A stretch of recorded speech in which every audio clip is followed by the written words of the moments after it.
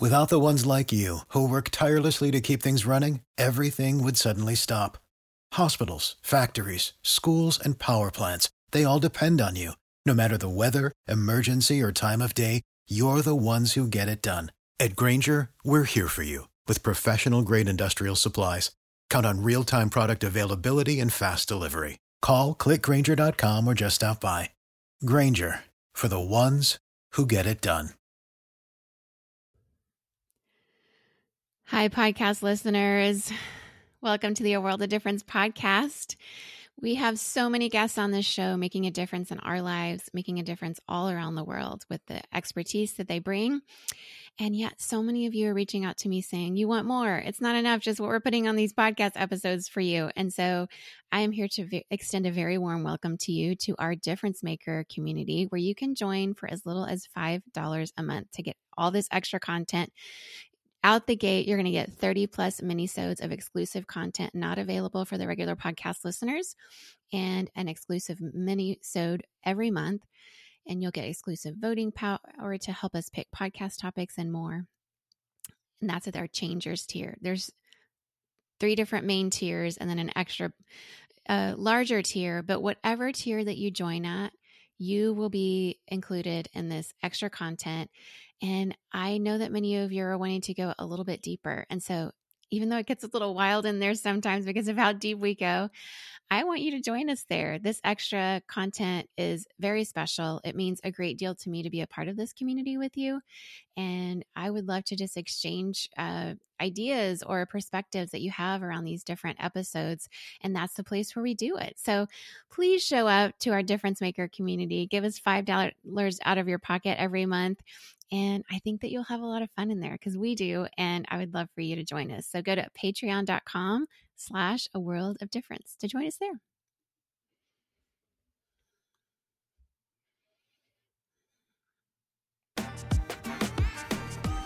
Welcome to the A World of Difference podcast. I'm Lori Adams Brown, and this is a podcast for those who are different and want to make a difference.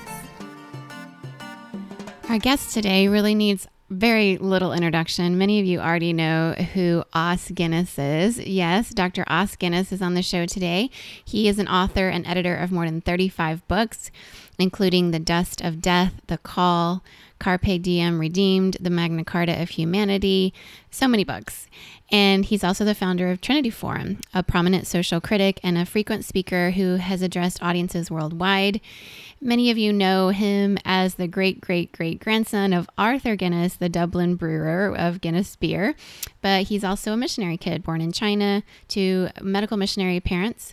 And after he witnessed the climax of the Chinese Revolution in 1949, he and his family were expelled with many other foreigners in 1951. And they returned to England, where he was educated and served as a freelance reporter with the BBC. And he's been in the U.S., living in D.C. with his wife, Jenny. And since coming to the U.S. in 1984, he's been a guest scholar at the Woodrow Wilson Center for International Studies, a visiting fellow at the Brookings Institute. He was also the lead drafter of the Williamsburg Charter celebrating the First Amendment, and has been a senior fellow at East West Institute in New York, where he drafted the Charter for Religious Freedom. Os also co-authored the public school curriculum, Living with Our Deepest Differences. Dr. Guinness has had a lifelong passion, basically, to make sense of our extraordinary modern world and to stand between the worlds of both scholarship and ordinary life, helping each to understand the other, particularly when advanced modern life touches on the profound issues of faith. We are so excited to give a very warm welcome to the one, the only, Dr. Os Guinness.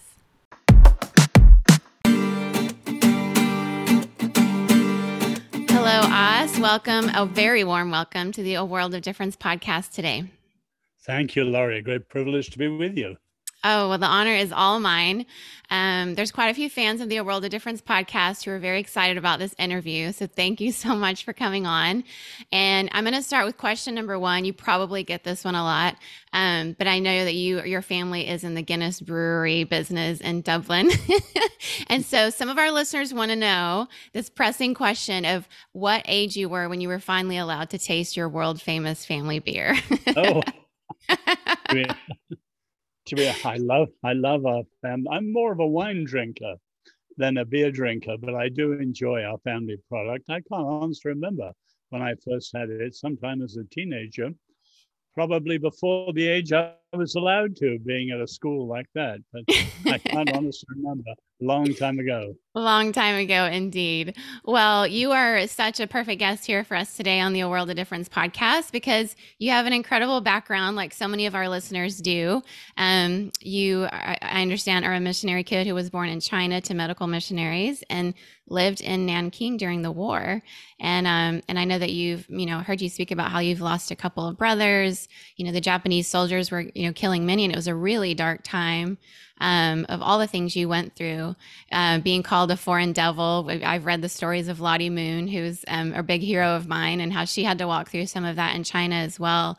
And I know that, whether you're a missionary kid or a third culture kid of any kind, a lot of us have walked through difficult situations around the world. So I just wanted to give you a chance to start off with kind of what that experience was like for you and how you reflect on that very, very traumatic time in your life at this point. Well, you're right, Laurie. My grandfather was the first of our family to go to China, and he was the first medical doctor in the province of Henan. And he actually treated the Empress Dowager and the last emperor, Puyi. Wow. So my parents were born there, and I and my two brothers were born there. We were there as the war broke out. There was a terrible famine in which 5 million died in 3 months, including my two brothers. And then we moved to Nanking. So I was there in the beginning of the Chinese Revolution and for the first 2 years of the Reign of Terror. So my first 10 years were surrounded with death and violence and famine and war and revolution. But I would say it gave me two things. One, an incredible realism. And two, I saw my parents, I'm, for instance, living in Nanking in the revolution. And my father was tried, trumped up charges, which all fell apart, but he might well have been executed too. I never, ever saw my parents' faith waver. And their idea, can be trusted. He's greater than all situations. Have faith in God, have no fear.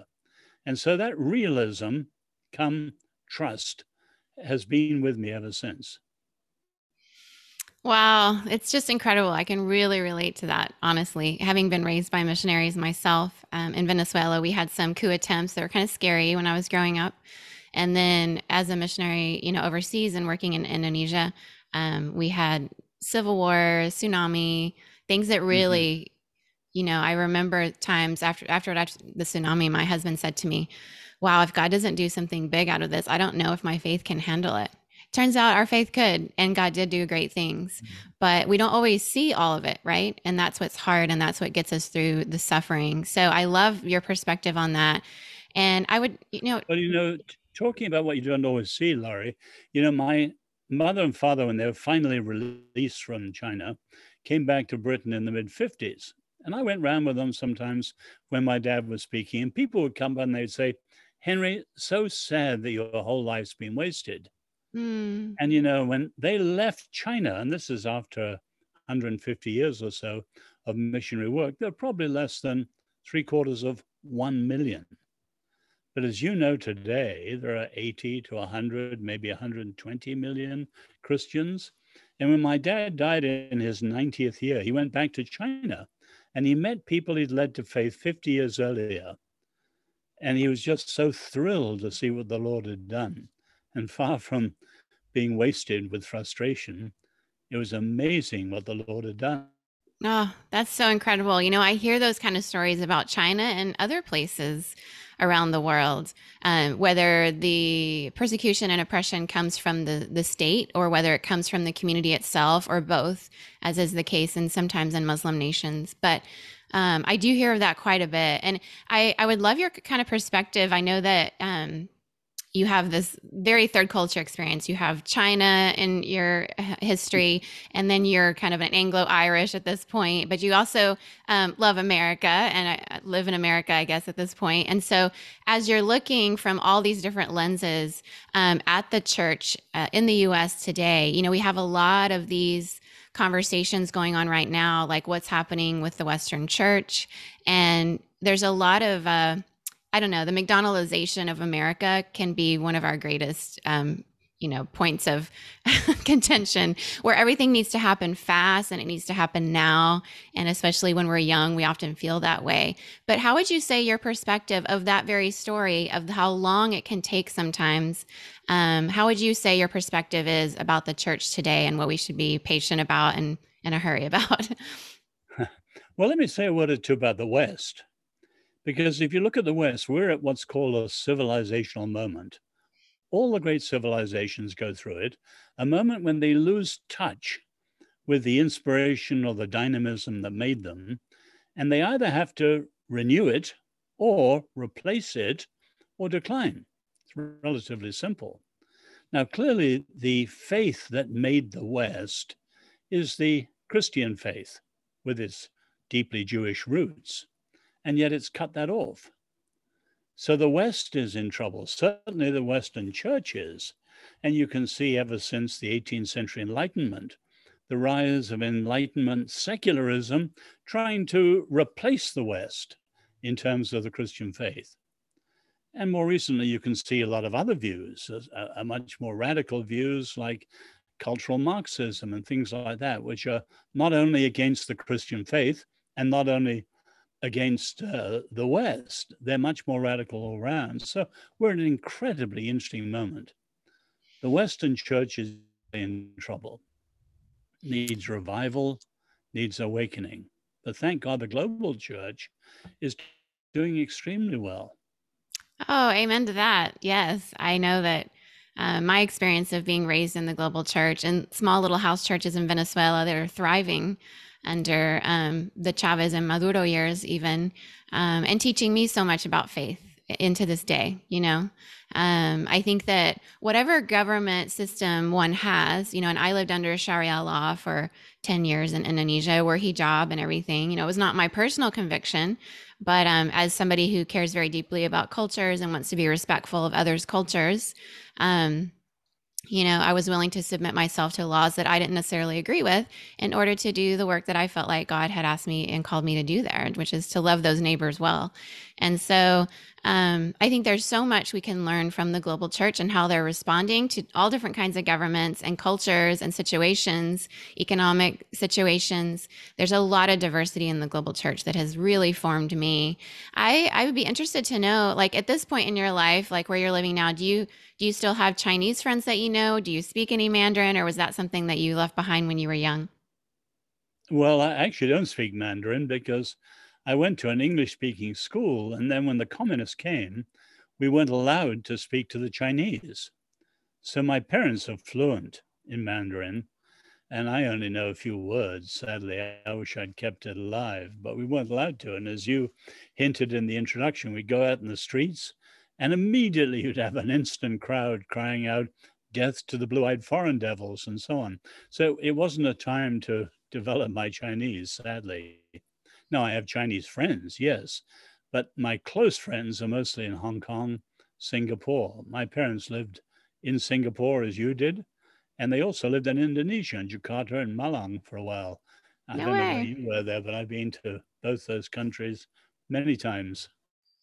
Wow, that's amazing to think about. Yeah, Indonesia is such a vast place. I have friends here in the Bay Area that they're like, "Yeah, I've been to Indonesia several times." I'm like, "Where?" Bali. I'm like, "Yeah, Bali, it should be its own country. It's the one little Hindu island and the largest Muslim nation in the world." And don't get me wrong, I've been to Bali a lot of times too. Our family loves Bali, but there's such vast diversity within Indonesia and all around Asia. It was a privilege to be there 20 years, and I'm sure you've enjoyed your travels back even as an adult. It's a wonderful place with people. The global church, especially the Asian church, the Singaporean church, just really taught me a great deal about harmony and why that's so biblical in ways I hadn't seen as a Westerner before, but also how direct communication and indirect communication are both valuable as people of faith.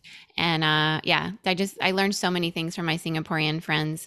I know that here in the US we have a lot of diversity. Obviously, from the indigenous peoples and all their diversity that was here before Western Puritans and all these different peoples showed up.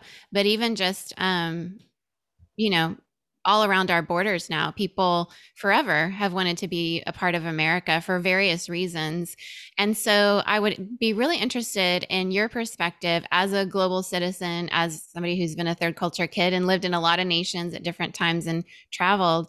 What is your perspective on how Christians can respond to being good neighbors in America in our situations right now? Well, you could look at it in American terms, and you could look at it in Christian terms, and they overlap at certain points. Now, take America first, because it's a huge problem. You know, America's not united as many other nations were by racial background and things like that. So there's an incredible diversity from the beginning. This is why America was called the first new nation, the first modern new nation. But the original motto was incredibly important: e pluribus unum, out of many, one. So you had to have a way of getting people from Ireland or Mexico or Italy or China, wherever it was, and making them American. And that, of course, was done in the public schools. They taught the first principles of Americanism, and you had the unum to balance the pluribus. But in the last generation, the unum has been thrown out. It's considered coercive. So now there's no uniting American first principles. And of course, people flooding in. I'm not against diversity at all. As a social scientist, we often say everyone is now everywhere. In other words, you've got travel, you've got the media, you've got all sorts of things. I mean, we have unprecedented diversity. But you've got to have points of unity to balance it for a country like this one. So America's in trouble because it's lost the unum and it's becoming balkanized. Oh, Now, as yes. Christians, we see it somewhat differently. Yes, we love everyone, but we know that while there are differences, the differences make a difference. And so at a certain point, everyone will live true to their views, and some are good, some are bad, some are not so bad. And so you have to know how the different worldviews work out. And so the differences do matter. And there are some people who talk of diversity as if it's all inclusive and differences don't matter at all. No, they do matter. And the differences make a difference. Yes. Oh, I couldn't agree more on that particular point. Yes. Living in Singapore, it's the most religiously diverse nation in the world, and they have maintained peace. The 60s were a kind of tumultuous time there with some race riots that were, based a lot in different religious differences there. But they passed these harmony laws. They're very controversial in some ways, but even in the nuance of it, there was so much that I learned from that about how to be respectful in our conversations, and actually how to have very deep conversations with people I disagree with and still find that common ground. That I would say most people I met in Singapore love their country. It's a great country, a social democracy. It's gotten in trouble with Amnesty International on some things that, we probably would disagree with for sure. But Singaporeans themselves, whether they're Muslim or Hindu or Christian or all these different religions, I find that there's a lot of friendships across these lines. And I learned so much from them about how to appreciate the differences and also how to have some hard conversations. And I think that depth of conversation is where we get to know one another and can kind of solve some of the issues in our society. So I'm going to ask you this question, and you can feel free to give a very political answer or straightforward one. I'll let you decide how you want to answer it. So I know you're not a U.S. citizen, but if you were, would you identify as a Republican, a Democrat, another party, an independent, or would you even know? No, I am not American. I'm a great admirer of this country, but I am deliberately nonpartisan. And because I'm an admirer of this country, I follow St. Augustine. How do you understand a nation? You don't look at the size of its population or the strength of its military or the GDP or GNP. You look at what it loves supremely. And there's no question what America loves supremely is freedom. Yep. Now, when you say freedom, you can understand that in a million different ways. But American freedom was originally shaped through the Reformation, and it's a view of ordered freedom that is covenantal, although we use the word constitutional. And so I fight for what I see as the original first principles of the American experiment, because I think, along with Judaism, they are the highest views of freedom the world's ever seen. And neither party really understands them today. So President Trump talks of making America great again, and President Biden about restoring the soul of America. Neither of them say what makes America great in the first place. And that's what needs to be recovered. So, Lincoln talked about a new birth of freedom after his Gettysburg Address. What America needs now is a new birth of freedom. And leaders who will know how to call America back to the best while facing some of the worst, such as slavery and racism. Now, you mentioned Singapore. Singapore actually achieves that peace through sometimes rather heavy-handed government attitude. Yep. Whereas at its best, America traditionally did it through religious freedom. So for 300 years, America had the most advanced religious freedom, probably the world's ever seen in a big nation. But again, a sea change in the last 20 years.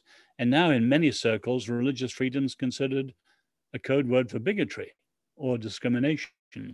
But religious freedom is the glue that allows what you love: diversity, inclusion. You can live with deep differences if you respect people's freedom of conscience. But sadly, that's now going here. Yeah, we have some serious concerns post January 6th, and even some recent events that cause us concern, and I don't know. I grew up in a nation in Venezuela, which was considered a model democracy for South America. And, my senior year of high school in my international school, Hugo Chavez did a coup attempt and was put in jail. He got out of jail and then in 1999 ran for president and won. And I kind of lived in these years watching the country that I loved be told words that sounded wonderful and in reality were very different in action and practice. And so when I ended up in college studying my bachelor's in sociology, and I remember studying the way leaders can sway people with words, and they could even be very educated and intellectual and people trained at Harvard University or Oxford University might still sometimes fall for these words because they sound, well, you just believe people's words. Most of us do. Most people believe the words they hear. And so words are just so powerful. And some of that does cause me concern. So I would love to hear your perspective, if you're willing to share it, on kind of the things that happened on January 6th in the United States from the perspective of somebody who's not a U.S. citizen, but who loves America. Do you have any thoughts on that? Many, but I'm not sure we have time to get into it. I do think the full story has not yet come out. And I would just say bluntly, though, the January the 6th committee is not following American due process. You've got doctored evidence. You love the notion, I've heard one of your podcasts, of hearing, which is hearing both sides, hearing all sides if you've got many. They're not doing that. The January the 6th committee is as dangerous as some of the things it's trying to resist. Now, I don't think the full story has come out, but it will eventually, I hope. In other words, American freedom is at stake. Oh, I agree. And, we're seeing that kind of thing in the church as well. Sometimes there'll be situations, I grew up Southern Baptist. I'm not affiliated with Southern Baptist anymore, but I still love so many people. It was part of my faith formation and heritage, and many wonderful people that are still Southern Baptists and leaders even in the convention. But we've seen, especially this summer with some of the stuff that came out, like the truth, it does come out eventually, but if it takes that long to come out, and there's been cover-ups by leaders all along about abuses of power and that type of thing, it's just so much more painful when it finally does come out in that way. But I agree with you, whether it's before somebody like Ravi Zacharias dies or after he dies, the truth does come out, and it's very painful when it turns out people have covered things up. So I would love your perspective on how you feel like some of this, I would say there's a lot of concerns around Christian nationalism and the state and the church being tied together in ways that cause us to think of Constantine and things that weren't necessarily good. And so, what is your perspective around some of the Christian nationalism and the way power and religion can be tied in unhealthy ways? Well, let me again put it in Lincoln's terms. Lincoln introduced the notion of under God. And under God is the polar opposite of the old phrase, God on our side. God on our side, you're using faith, religion, to bolster whatever the status quo is. So the Germans had Gott mit uns, God with us, on their belts right through the Nazi era. That's horrendous when faith is used to bolster nationalism. But Lincoln introduced under God. Now, if we're under God, that's an acknowledgement of the authority of God and of our being under it. So we're accountable. So patriotism, absolutely. And the trouble with a lot of the smart aleck Christian thinkers today is they attack all patriotism as nationalism. I agree with Orwell. People need to have a sense of belonging. Patriotism is a part of our belonging. We should have a pride. I'm a proud Irishman. You should be. You know, There's a lot to be proud of. We should all have a sense of belonging. Mm-hmm. Patriotism is good if it's under God. But when it's not under God, then patriotism becomes the idolatry of nationalism. Now, I'd add one thing again, because there are a lot of smart aleck Christian thinkers who attack all patriotism as nationalism. And they do so, whether they're aware of it or not, from the perspective of globalism. Mm. In other words, in the past, nationalism was a threat to the local, the federal and the local. Today, globalism is a threat to both the nation and the local. Now, we as Christians, of course, are deeply global. The promise to Abraham, in you, all the families of the earth will be blessed. Yeah. Jews and Christians have globalism in their DNA. We're not afraid of globalism at all. But globalism is a philosophy. Globalization is a process that we all welcome. So we've got to clear up a lot of these terms. And a lot of the attacks on Christian nationalism are unfair. Mm. I've been accused of being a Christian nationalist because I argued for the best of the American experiment, not even American. But I've got long chapters in books attacking civil religion. Whenever you idolize your own country, that's nationalism, that's civil religion, that's appalling. No Christian should be a nationalist, but we should all be patriots.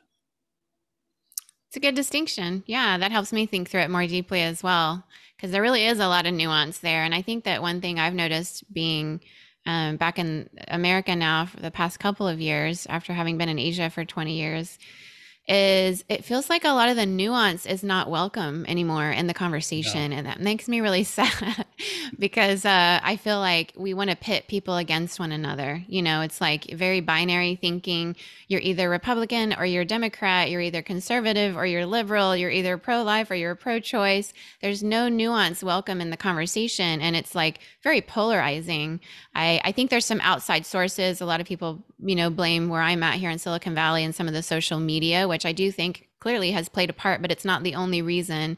This was something I think that was already brewing in ourselves. And I really appreciate you bringing in some of the nuance around that because it helps me think more deeply too. I've heard you talk before about how the American Revolution you feel like was rooted in Torah, in the heart of freedom is covenant. And you mentioned some of that earlier. And so I just want to ask this nuance because I want to hear your perspective on it, you know, because some would argue, obviously, I am a person who reads the scriptures, cares very deeply. I went to seminary. I really read my Bible every day whenever I can and try to dig deeply and think deeply in multiple languages as I read the scriptures. But some would argue that the covenant peoples, they weren't equal, especially when we read, you know, like Leviticus 27, because it's clear that women are less valued than men in that situation, and women weren't educated. And this principle influenced really how women were not allowed to vote, even in the US for 144 years, based on a covenant that really favored men over women in harmful ways, not in ways Jesus ever did, right? But that kind of influenced some of the American experiment early on, where we mentioned earlier some of the racism that's a part of the history, the dark stronghold underbelly of our history, and even some of the slaughter of indigenous people. So all of those, I think, are hard conversations to bring in the nuance. So how would you? I would say, how would you look back on that early covenant kind of situation with the U.S. being formed and some of the mistakes maybe that were made that you wish had been different? Well, let me go back to the original thing. A lot of people say, where did tolerance and freedom come from? The French Enlightenment. Nonsense. In the 17th century, it was called the biblical century, out of the Reformation in the 16th century. And even people who are atheists, like Thomas Hobbes, were fascinated with what they called the Hebrew Republic. Because if you think, when the church became the official religion of Rome under the Emperor Theodosius in 380, the church declared that it would follow Roman structures. So Rome had a Caesar, consuls, senators, and the church had pope, cardinal, bishops, and so on, structural. And as Lord Acton, a Catholic layman, said, all power tends to corrupt. Absolute power corrupts absolutely. It was the structural power of the church that was so corrupt and oppressive. The Reformation, though, went back through the Bible to covenantalism. Now, let's be clear, though, when that came across, and the Mayflower Compact was a covenant, and so on and so on, when that became a constitution, slavery and racism were an enormous sin, evil, contradiction. I mean, at the very time, Samuel Johnson, the English dictionary creator, he said, how is it that those who are yelping about, I'm quoting him now, yelping about freedom are the drivers of Negroes? William Wilberforce, who was the great abolitionist, he pleaded with Jefferson to create what he called a concert of benevolence to tackle slavery. Jefferson wouldn't. He pleaded with President Monroe. They wouldn't. And then came the cotton gin. So there's no question that by simple biblical terms, American slavery was a sin, an evil, a contradiction, a hypocrisy, and it should have been rooted out from the beginning.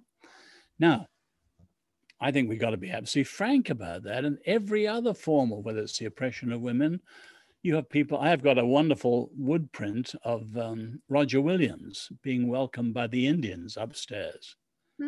He had a very different attitude. Others were terrible with the Native Americans. Yeah. So we've got to say, whenever there was wrong, we call it wrong. And we need to ask God's forgiveness and put it right. Now, the question is, though, under which understanding do you do it? Do you do it according to the radical left? Or do you do it according to the biblical way? That's the big choice America faces. Or put another way, there are three big problems facing evil of slavery. You've got an establishment with a total blind spot. They don't even have moral categories to look at it. Then you've got on one side a position which has been pretty strong, not now. I call them the soft forgivers.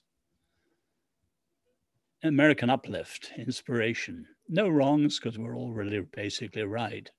Then now you've got the hard unforgivers on the radical left. And the biblical view is quite different, with liberation and atonement. Now, Lincoln, in only 49 months as president, gave 9 different proclamations to the Lord. We need a Lincoln-like leader today who will call America back to a rededication and atonement, confession, acknowledgement, and asking God's forgiveness for what has been profoundly evil. Now, sadly, we don't have a leader like that on the landscape at the moment. Yeah, no, I mean, so much of what you said, I agree with. There's a few little things that I think, I don't know if I would say it that way, but I love your perspective, and it really helps me think through it more deeply. I think when I hear what you're saying, I wonder. You know what it makes me think of? It makes me think of, you've probably seen some of the stuff in the news this week with the former prime minister of Japan being shot and killed, which is a horrible tragedy, very shocking. You know, Tokyo has always been this first safest city in the world, and Singapore has always been second. And so we've always been aware of how safe it can be in a place like Japan. And yet we're also aware, you mentioned your experience with Japanese growing up is, you know, the slaughter of Chinese, you know, indigenous and all kinds of people around you, and you're in the nation you were living in. And of course, my experience in Indonesia and Singapore, there's a dark history of what Japan has done. And my understanding is, you know, some of the comfort women from Korea, you know, every Wednesday at the embassy have protested every year for years. And they just want an apology, right? They want that kind of atonement that you're talking about. Obviously, there's some cultural situations going on in Japan, and there's some, you know, very indirect communication preferences, but there is a time when you just need it to be said, you know? No, but almost every great nation has its dark past. So Germany was the most educated, civilized culture, the world of Goethe and Beethoven and the death camps. Yeah. You know, I'm partly English. Look at our colonialism. Yeah. And you could go on down the line. And sadly, America has it too. But we've got to be able to say these things were wrong, they were evil, and we've got to confess them, put them behind them. But if America doesn't resolve it, the American past will ruin the American future. And at the moment, America has no mechanism, no narrative, no way of redressing evil. And that's the tragedy. And I think the left is making it worse. Yeah. I mean, I think I would probably word it personally that it's both the left and the right that are at fault. I just see the polarization and the pitting it against one another because But I don't, I mean, my in experience terms of is. the right doesn't address evil. There's a big reason, simple reason, Laurie. Okay. Both the right and the left are dangerous. Yeah. But there's a simple reason why the left is more dangerous. The right is ugly and extreme and often evil. But the strength of the left is its social location. You have some even in Congress. You have many in the media. You have many, many more in academia. And now you have people in business. For Europeans, the great surprise of where we are today is woke business. In other words, it was always thought that American entrepreneurialism would be a redoubt, you know, for conservative ideas and free Yeah. market, but Yeah. no longer. If you just look at social location, the left is far more powerful.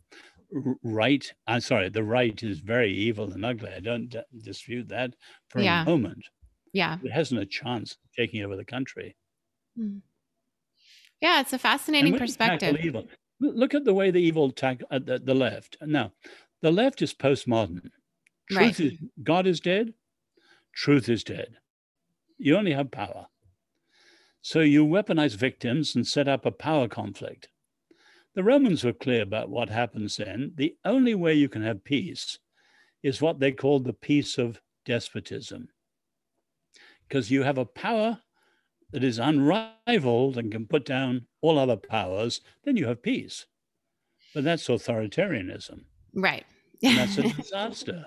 It's a false piece. Yeah. And you look at the biblical way of addressing truth to power and calling for repentance and Mm-hmm. forgiveness and reconciliation. As Lincoln says again, turning enemies into friends. A very, very different position. But the trouble is, who in America now addresses the nation Christianly or Jewishly, if you like, with some of these great ideas? No one does. It's left to be private and spiritual. Yeah, I mean, it's definitely taken a turn over the decades that I've watched from the outside, you know, living in other countries. And it's definitely not the America that I was born into in 1975. A lot has changed, but a lot of, I think that was hidden has become clear as well. And so, um, Yeah, I mean, we see now a lot of what was going on with the moral majority. You've got Jerry Falwell and some of the things that have come clear now that were very, I would say, nefarious in nature, that used God in ways to gain political power. Yeah, so I would be interested to know, you mentioned how you feel like the right is certainly evil as well. Just your perspective on what happened with the moral majority and kind of where we are now, where people have used God in order to get votes and gain political power in ways that seem to have not been very Christian at all. Well, Laurie, I'm an evangelical, but of the William Wilberforce type of evangelicalism. And you remember my family supported him and they were friends of Wilberforce and all the great Yep. reforms which Wilberforce and Shastri and other evangelicals did. That's my background. But over here, when the Protestant mainline was sidelined, as they put it, became increasingly liberal and irrelevant, evangelicalism took center stage, particularly after Jimmy Carter and Paul's conversion. But it was often shallow. Then in 1975, with the rise of moral majority and the reactions to Roe v. Wade, the trouble was Christians or evangelicals swung from an overly privatized faith. They were described as privately engaging, publicly irrelevant. They swung from an overly private faith to an overly public faith without any sense of how you engage public life. So they were politicized. And that's the tragedy of evangelicalism. They didn't think Christianly as they entered politics, and they supported candidates uncritically. And so faith was used, religion was used to bolster the conservative cause. Now, that's all a disaster. You look at South Africa, or you look at Ulster. Whenever religion is used to bolster the status quo, it's a disaster for both. Mm. And it simply doesn't work.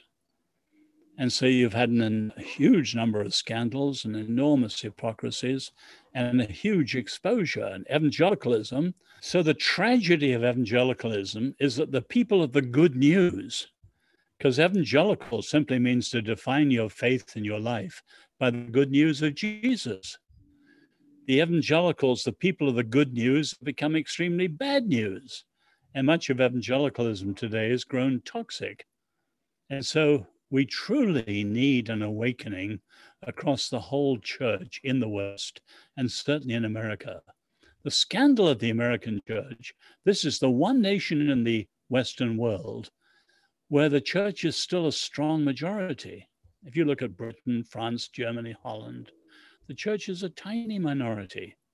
But here, the church is a huge majority, not as it was, but much stronger than most people. So you take our friends, the Jews, 2% of America, but they punch well above their weight, intellectually, culturally, in all sorts of ways, and all credit to them.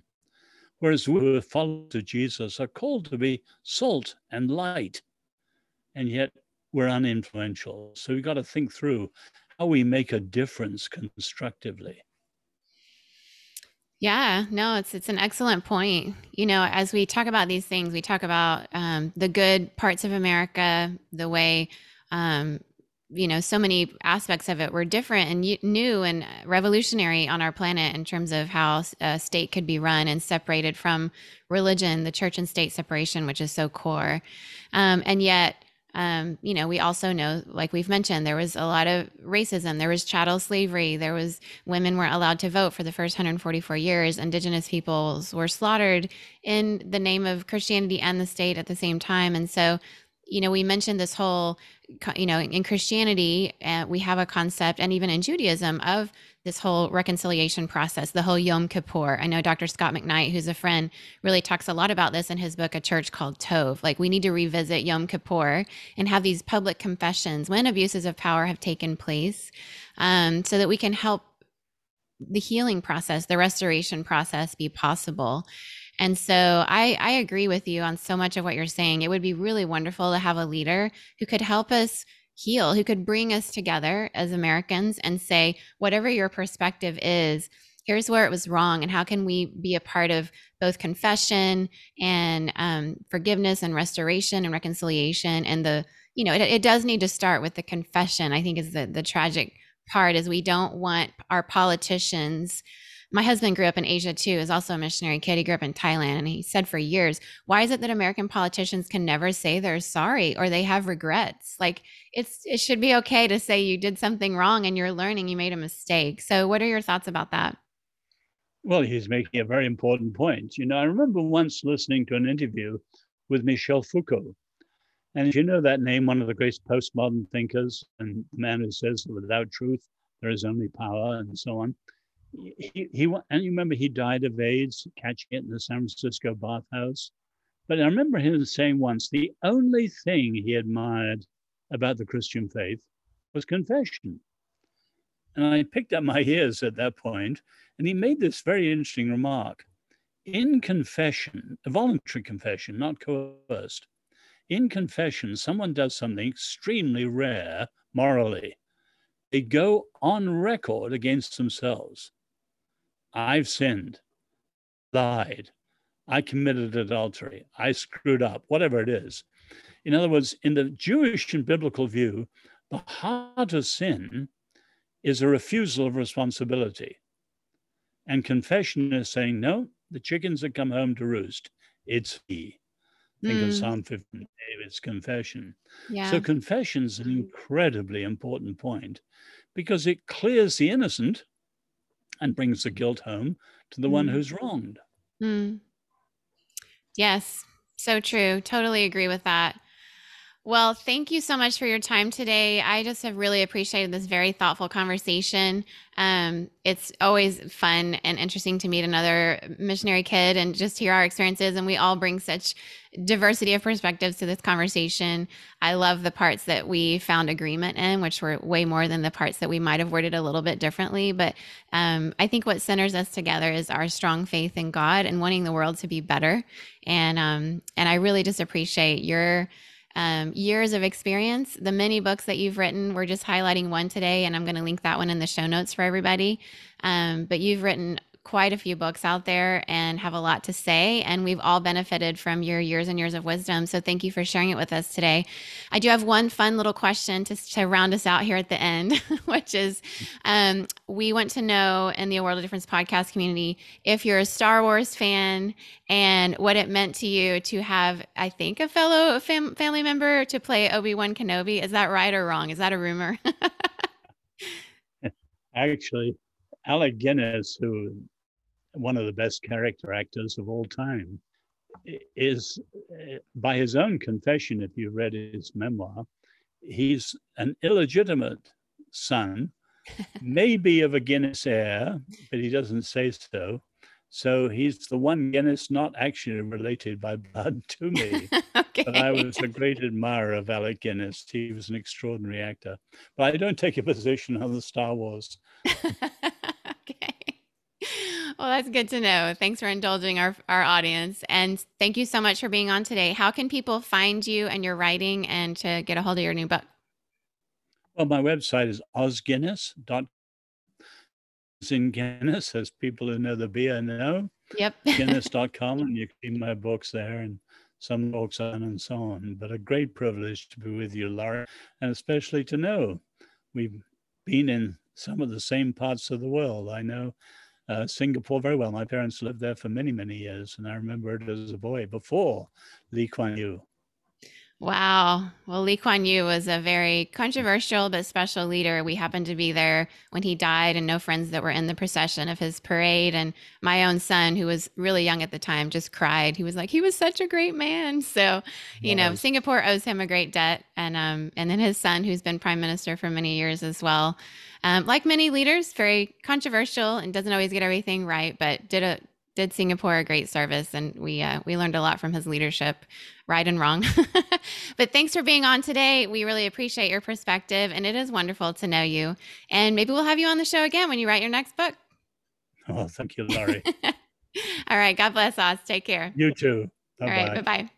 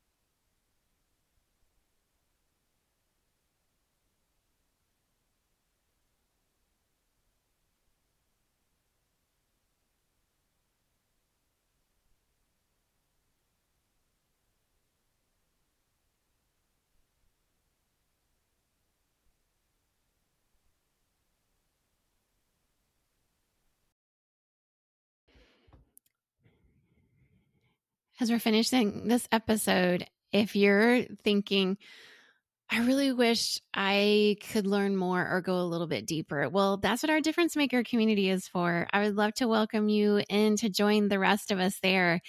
Once again, it's only $5 a month to join, the price of a latte at your local coffee shop. You can join at our Changers tier.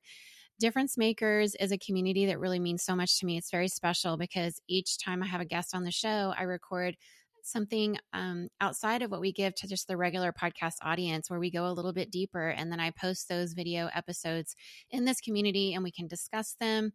But also at the very beginning tier, which is our Changers tier of this community, you'll get exclusive voting power and help pick podcast topics that give us, more of what we want from your perspective. You'll have access to exclusive 30 plus mini-sodes that aren't out there for the general public. And you'll get every month an exclusive monthly bonus mini-sode. At our Groundbreakers level, which is $10 a month, you can join and get all of that, but also priority access to submit questions to the podcast. And you'll get an additional 2 exclusive monthly bonus mini-sodes.